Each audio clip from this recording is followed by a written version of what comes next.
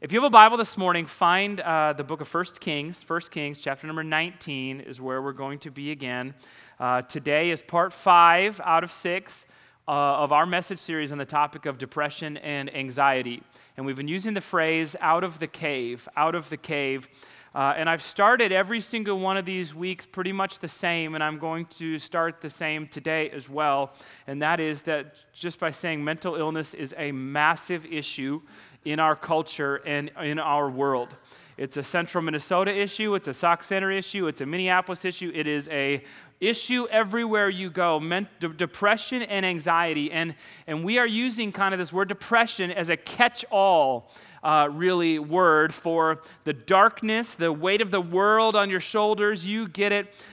In fact, every one of us in this place, you know somebody well who has a serious issue with depression or anxiety in their life. It is a battle that they face, and you've seen that in them. In fact, for some of us here today, this is your battle. And this is something that you have fought, and you maybe have been to psychiatrists and counselors and taken medication over the years.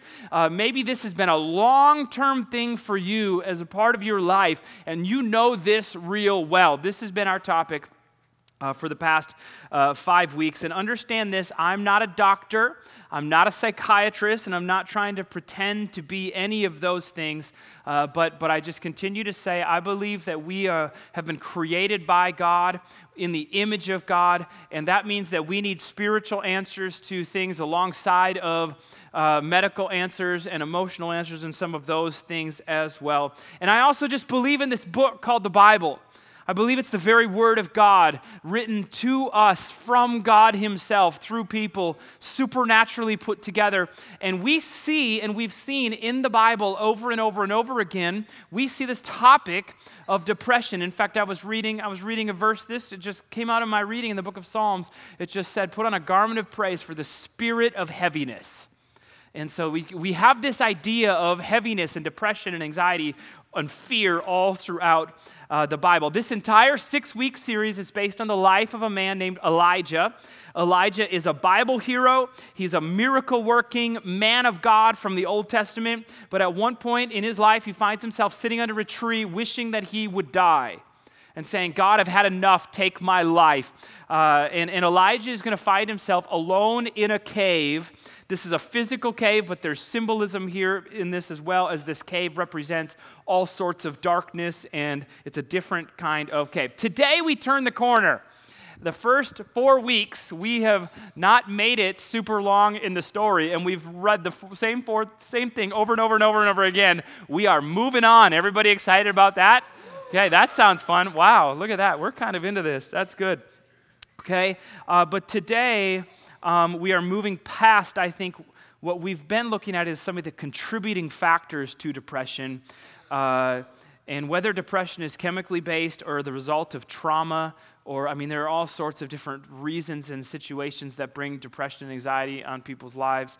But some of that is even our life being out of balance. We talked about some of that stuff. All of those situations have contributing factors to the downward spiral of depression, and that's what we've been talking about. But today we begin the conversation asking, what do we do when we find ourselves in the middle of this? What do we do? And some of us may be prone to the darkest valleys more than others, but the reality is every single one of us, at some points in our lives and at multiple points in your life, you will face depression and anxiety, whether that's from somebody you love passing away, whether that's from trauma, whether that's from a season of overwhelmed lifestyle. You will face anxiety and depression in your life, at least at some level. And so what do we do when we find ourselves in the cave? Okay, that's enough of an introduction. Stand with me all over this place, and we're going to read the second part of our story today. New content. And so this is what happens next. And if you've missed the past few weeks, we'll talk about a little bit what's happened before, but basically, Elijah, this man, is running for his life in fear and anxiety, and he finds himself under a tree wanting to die. An angel shows up and gives him food and tells him to rest. And this is kind of where we pick up. Elijah goes on this 40-day journey to the base of a mountain where he goes into a cave. And that's where we are right here, verse number 9, okay? It says this, "There he went into a cave and spent the night, and the word of the Lord came to him. 'What are you doing here, Elijah?' He replied, 'I have been very zealous for the Lord God Almighty. The Israelites have rejected your covenant, torn down your altars, put your prophets to death with the sword. I'm the only one left, and now they are trying to kill me too.'" That right there is a little bit of rumination. We talked about that last week. His mind is going in circles, and actually, we don't have time to go through that. Much of what he just said right there is actually not even true. He says, "I'm the only one left." It just said a little bit earlier that there's like 1,000 of them that are still, okay? He's like off in this, his mind is going nuts, and he's lying to himself as he's in this cave. All right. The Lord said, "Go out and stand on the mountain in the presence of the Lord, for the Lord is about to pass by." Then a great and powerful wind tore the mountains apart, shattered the rocks before the Lord, but the Lord was not in the wind. After the wind, there was an earthquake, but the Lord was not in the earthquake. And after the earthquake came a fire, but the Lord was not in the fire. And after the fire came a gentle whisper. When Elijah heard it, he pulled his cloak over his face and went out and stood at the mouth of the cave. Then a voice said to him, "What are you doing here, Elijah?" And he's going to say the same thing. He replied, "I've been very zealous for the Lord God Almighty. The Israelites have rejected your covenant, torn down your altars, and put your prophets to death with the sword. I'm the only one left, and now they are trying to kill me too." Verse 15, the Lord said to him, "Go back the way you came, and go to the desert of Damascus. When you get there, anoint Hazael king over Aram. Also anoint Jehu, son of Nimshi, is what I'm going with, king over Israel. And anoint Elisha, son of Shaphat, from Abel Meholah, to succeed you as prophet. Jehu will put to death any who escape the sword of Hazael. Elisha will put together death." Okay, we got all this. "Yet I reserve 7,000 in Israel, all whose knees have not bowed to Baal and whose mouths have not kissed him." God's just said there's 7,000 of them who have not bowed. Elijah said, "I'm the only one." Okay, so he's a little crazy here. Let's pray. God, we just kind of take a deep breath and truly invite you into this moment. I know that there are people in this place today who are deep in the darkness of depression and anxiety, even in this moment, and someone watching behind a screen who could not even get out of bed today. And Lord, I just pray. I pray that this would be helpful. I pray that this would be rooted in you, God, and that you would just overflow out of the scripture and into our ears and our hearts and bring help and encouragement and change. And so we just give this to you, God, in your name we pray. Amen, amen. All right, give somebody a high five and have a seat. All right, here we go. Got a lot to get to, so calm down, all right? The title from this series, Out of the Cave, we stole it from a book that is titled that, Out of the Cave. It's a fantastic book, by the way, and so if you're looking for a little deeper insight on this topic of anxiety and depression from a Bible perspective, I would recommend picking that thing up because it's been super helpful for me. And so some of the stuff that we've been taking from this series is from that book, along with some other things. And so I said this the first week, and I haven't come back to it since, but basically anything that sounds really smart and intelligent and great, I stole from somewhere else, okay? And so I'm not giving credit where credit is due in all the places, but just understand that that's kind of how this works. In that book, there's a story that the author tells, and I want to use it as an illustration today for where we're going to take this morning. In this story, the author describes a moment he had in an airplane, and he was sitting at the airport ready to take off, and they were in the middle of a pretty severe thunderstorm. And there was lightning, and there was wind, and the rain was kind of pelting all over the airplane and different things. And the passengers are all like, "Is this safe? I don't know, should we do this?" And if you didn't know this, airplanes, sometimes if the storm is too bad, they will delay themselves. But oftentimes, they just go right into storms and just take, and so that's what they did this time. And so the pilot gets on the loudspeaker and just kind of tells them, "Hey, there's going to be some rough air for a few minutes here, so just be patient and you're going to be okay," is what he tells them. And they take off, and the wind is causing the plane to do all sorts of things. And how many of you have ever been in a plane when things start to shake a little bit and everyone starts looking at each other? Have you ever been there? Yeah. I can think of a few different times in my life where, and there was one, man, where I feel like we dropped like 20 feet, just like, woof, and everyone just kind of went, whoa, and people are, all over the place. But in this story, he tells the story of the wind is just impacting the plane in a crazy way. People are afraid in the plane. There's lightning striking all over the place, and there's thunder, and it's dark even in the middle of the day, and you can kind of feel all of this. But the story goes on to say all of the sudden, the plane breaks through all of the clouds that are all over the place that are shaking everything and breaks out of the clouds into perfectly calm, beautiful sunshine. And they have now exited the storm and are flying above it. And everything, in a way, has changed. The storm is nothing now, and all they can see is beauty and calmness and warmth. And they look down at the clouds below them and the chaos that is now underneath, okay? There's wind, there's rain, there's thunder, but and it leaves you with anxiety and fear, but if you back up sometimes, or if you go above in this illustration and take a different view, like you would see something very different. And here's why I bring this story up, and this is where we're going to really go today. Listen, like often the answer to our feelings of depression and anxiety is a change of perspective.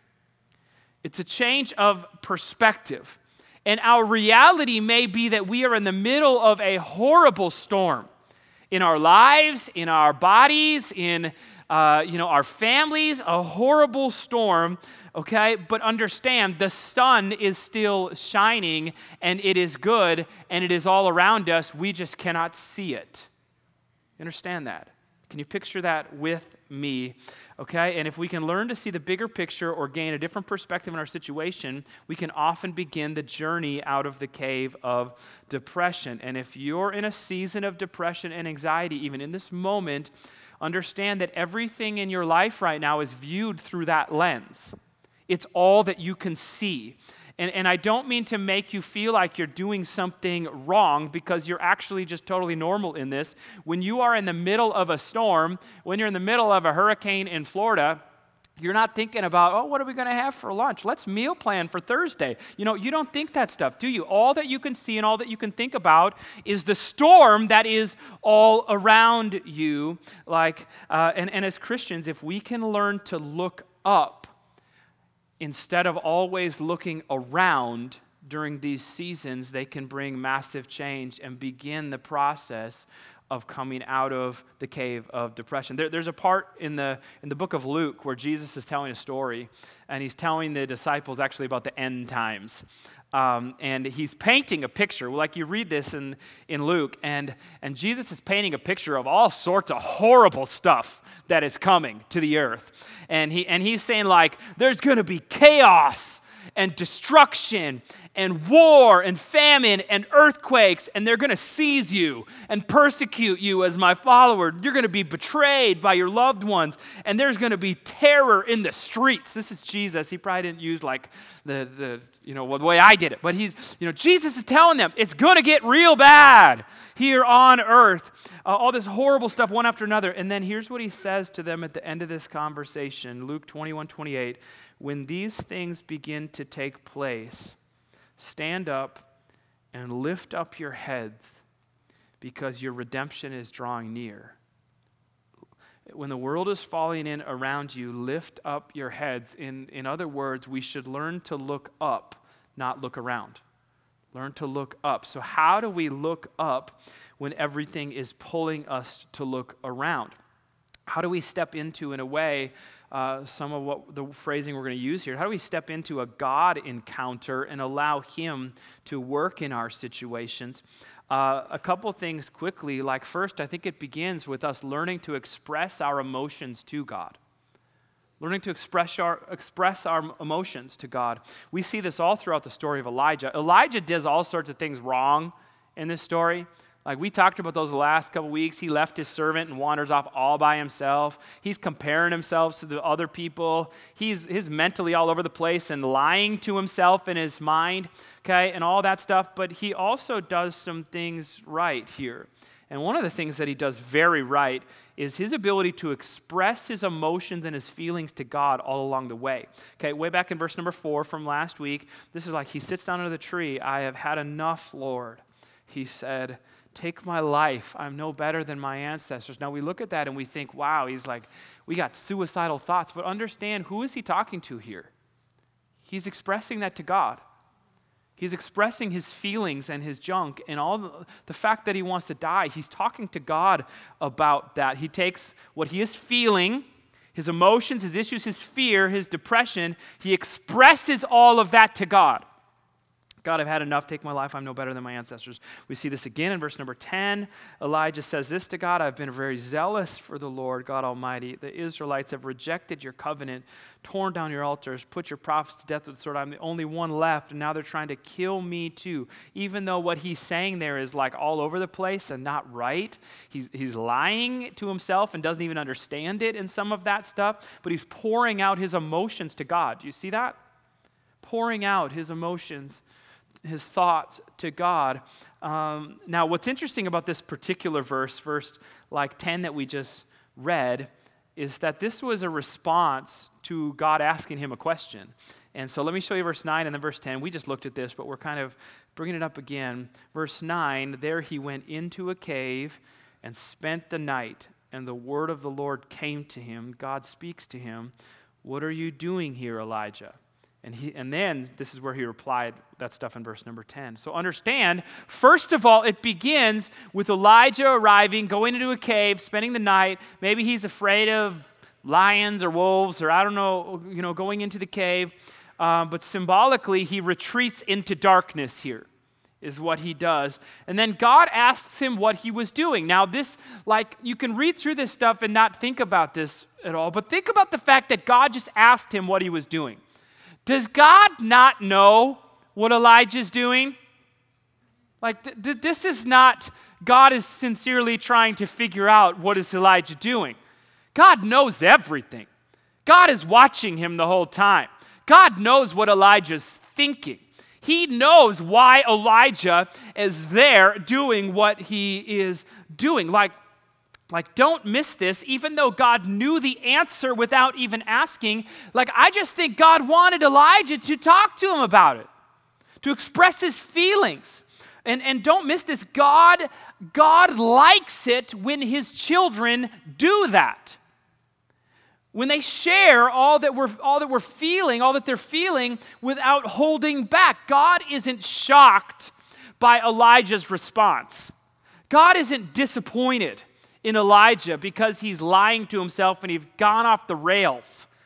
God isn't like that. He's not surprised when Elijah begins to vent, unload all of this stuff. In fact, in this story, this was kind of interesting as I was looking at this. We see 6 different emotions that Elijah experienced and expressed in his ongoing conversation with God. Okay, first we see the emotion of fear. In verse number 3, Elijah was afraid. We see a desperation in verse 4, I've had enough. We see a low self-esteem. I'm no better than my ancestors in verse 4. We see anger. I've been very zealous for the Lord God Almighty, which might be rephrased as I've worked really hard for nothing. Okay, we see loneliness. I'm the only one left in verse number 10. We see worry and anxiety. They're trying to kill me. All of this shows up in this story of Elijah. And one of those feelings can be enough to lead you in a little bit of a spiral to depression and anxiety, let alone all of those. Do you hear that? Do you feel that? But Elijah expresses his emotions to God. Now we see this all throughout the Bible and other places as well. Okay, and I want to teach you and I want to challenge you to begin to do this at all different points in your life, to learn to express yourself to God no matter where you're at and what you're feeling. Okay, we see this all throughout the Bible. Let me show you a couple of these quickly. Both these are from the book of Psalms. And the book of Psalms is it's like reading somebody's personal journal is what it is, because that's it's like poetry that people wrote, songs that they wrote is what it is, but it's really raw stuff when you read the book of Psalms. This is Psalm chapter 13. I'm going to read this to you. Check this out. How long, Lord, will you forget me forever? How long will you hide your face from me? How long must I wrestle with my thoughts and day after day have sorrow in my heart? How long will my enemy triumph over me? Look on me and answer, Lord my God. Give light to my eyes, or I will sleep in death, and my enemy will say, I have overcome him, and my foes will rejoice when I fall. Like, God, how long are you going to forget me? Now, has God actually forgotten this person, the author here? No. It doesn't work like that. God doesn't forget people.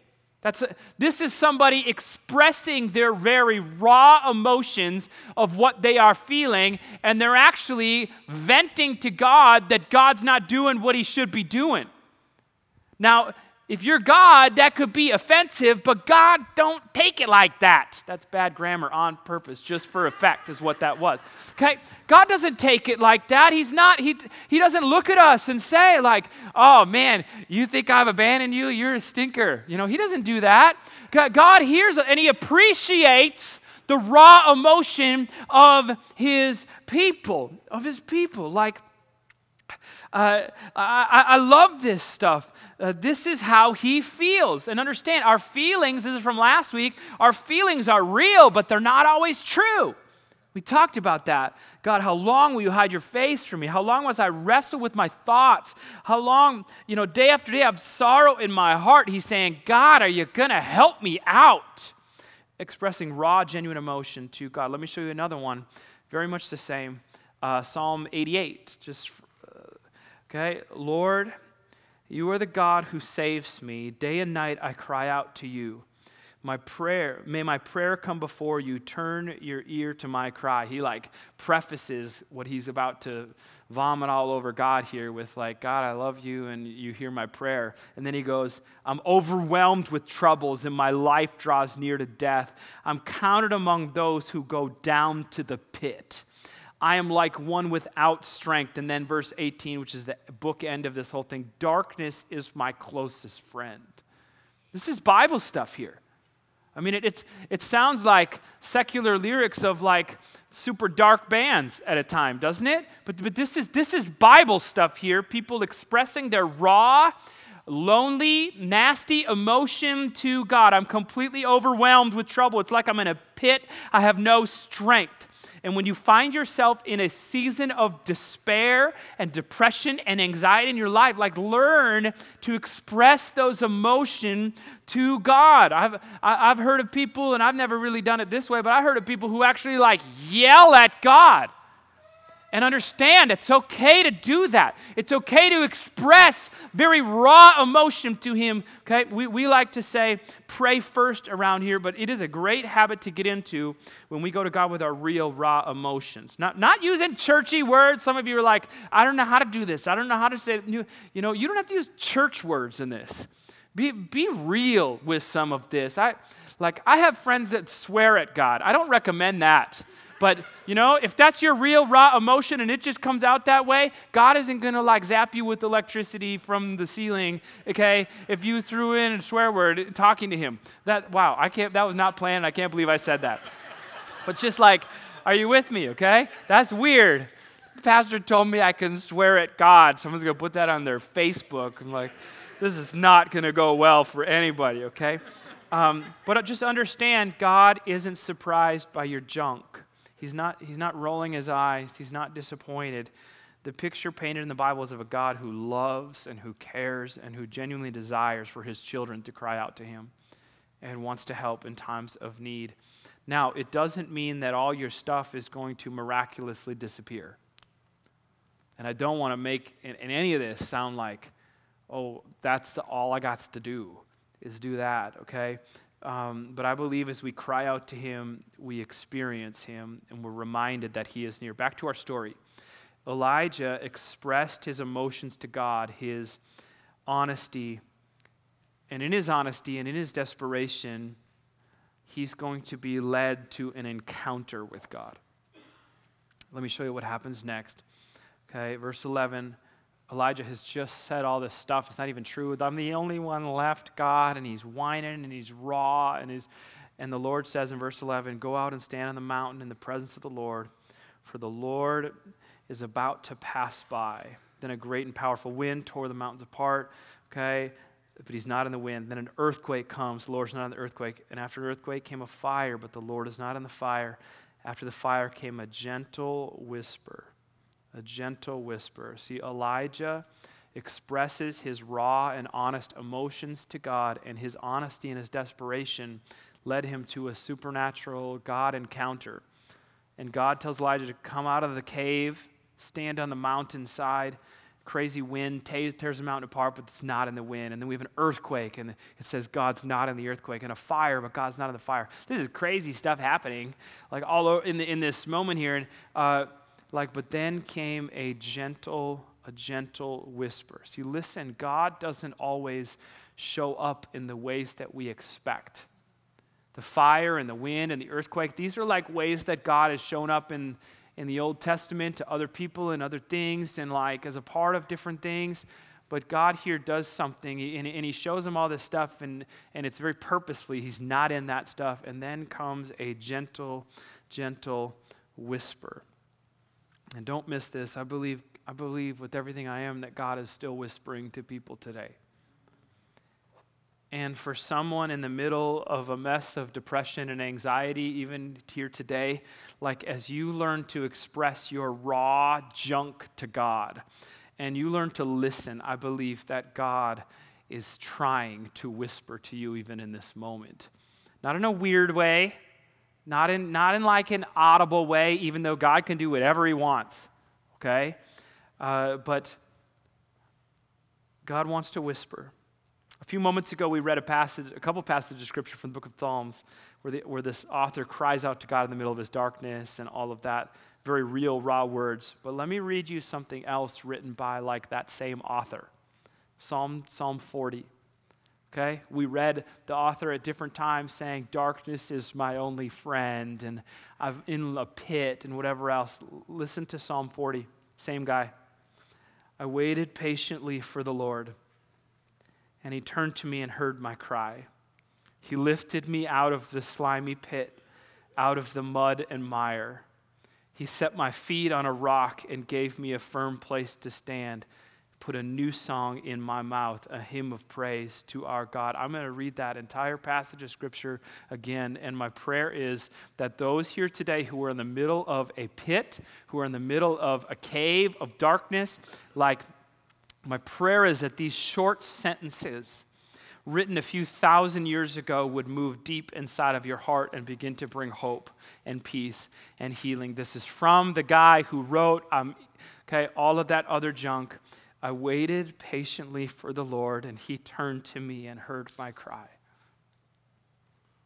He lifted me out of the slimy pit, out of the mud and mire. He set my feet on a rock and gave me a firm place to stand. And he put a new song in my mouth, a hymn of praise to our God. Listen to me, I'm not a psychiatrist. I'm not a counselor. I'm not any of those things. I'm a pastor. And some of us here today, and some watching even behind a screen right now, the reality is that you need professional help alongside of this. And for too long, I think Christians have been painting this picture that, if you are depressed and whatever, that all you need is to cry out to God and everything is going to go away. I believe in doctors. I believe in medicine. I believe in counselors and people to talk to and friends who will help you along this journey. And in fact, I just want to say this, like chemical stuff in your body, for some of us, it's real and it needs to be addressed. It's real for some of us. And you have chemical things that just aren't right. And medication can often do wonders to some of those things. Just understand that maybe you have trauma in your past. I don't mean to make light of this situation of depression and anxiety and just kind of like, it's not that big a deal. All you got to do is say a little prayer. Because for some of us, you're like, you don't know what happened to me. And I understand some of that. Some of you have trauma inherited somehow in your family. Some of us even maybe have PTSD stuff, and it is very real. And we're not here to tell you that you just need to get over it. That's awful advice. And it's not good. You need help. You need help, and that's okay. It's okay to need help. Maybe you've recently lost a loved one, and you are gripped with grief. Okay, we have all of these things. The darkness is real. Depression is deep. And I just want to say for a moment, like if you fit into any of that stuff, if you then cry out to God, do your raw emotion to God, like do that stuff, and I believe God will show himself, but I also believe that you need help. Help that, in fact, I probably can't give you. And so if you fit into any of those types of things and you're not getting the help that you need, I want you to reach out to us as a church. Reach out to one of the pastors. Write something on a Connect card, and we are going to put you in contact with people who can help you in the right way, okay? So I just wanted to make sure that I said that. But I also just so strongly believe in a God, the God who created you in his image, a God who cares deeply, a God who loves massively, a God who is there and who is waiting, and a God who wants you desperately to cry out to him in a very raw way. Not churchy, junk words, but sincere, genuine stuff from your heart. A God who knows the deepest stuff inside of you, but longs to be a part of this process, as we see. Okay, longs to show himself to you. Step into a God encounter, and I'm telling you, it will do significant things for you coming out of the cave of depression and anxiety. Music team, will you please come? We started the conversation today talking about perspective, and I want to bring you back for a moment to just the illustration of the airplane in the midst of a horrible storm, and the plane is shaking, and the plane is blowing all over the place, and there's rain, and there's wind, and there's fear and anxiety. Okay, can you picture that with me?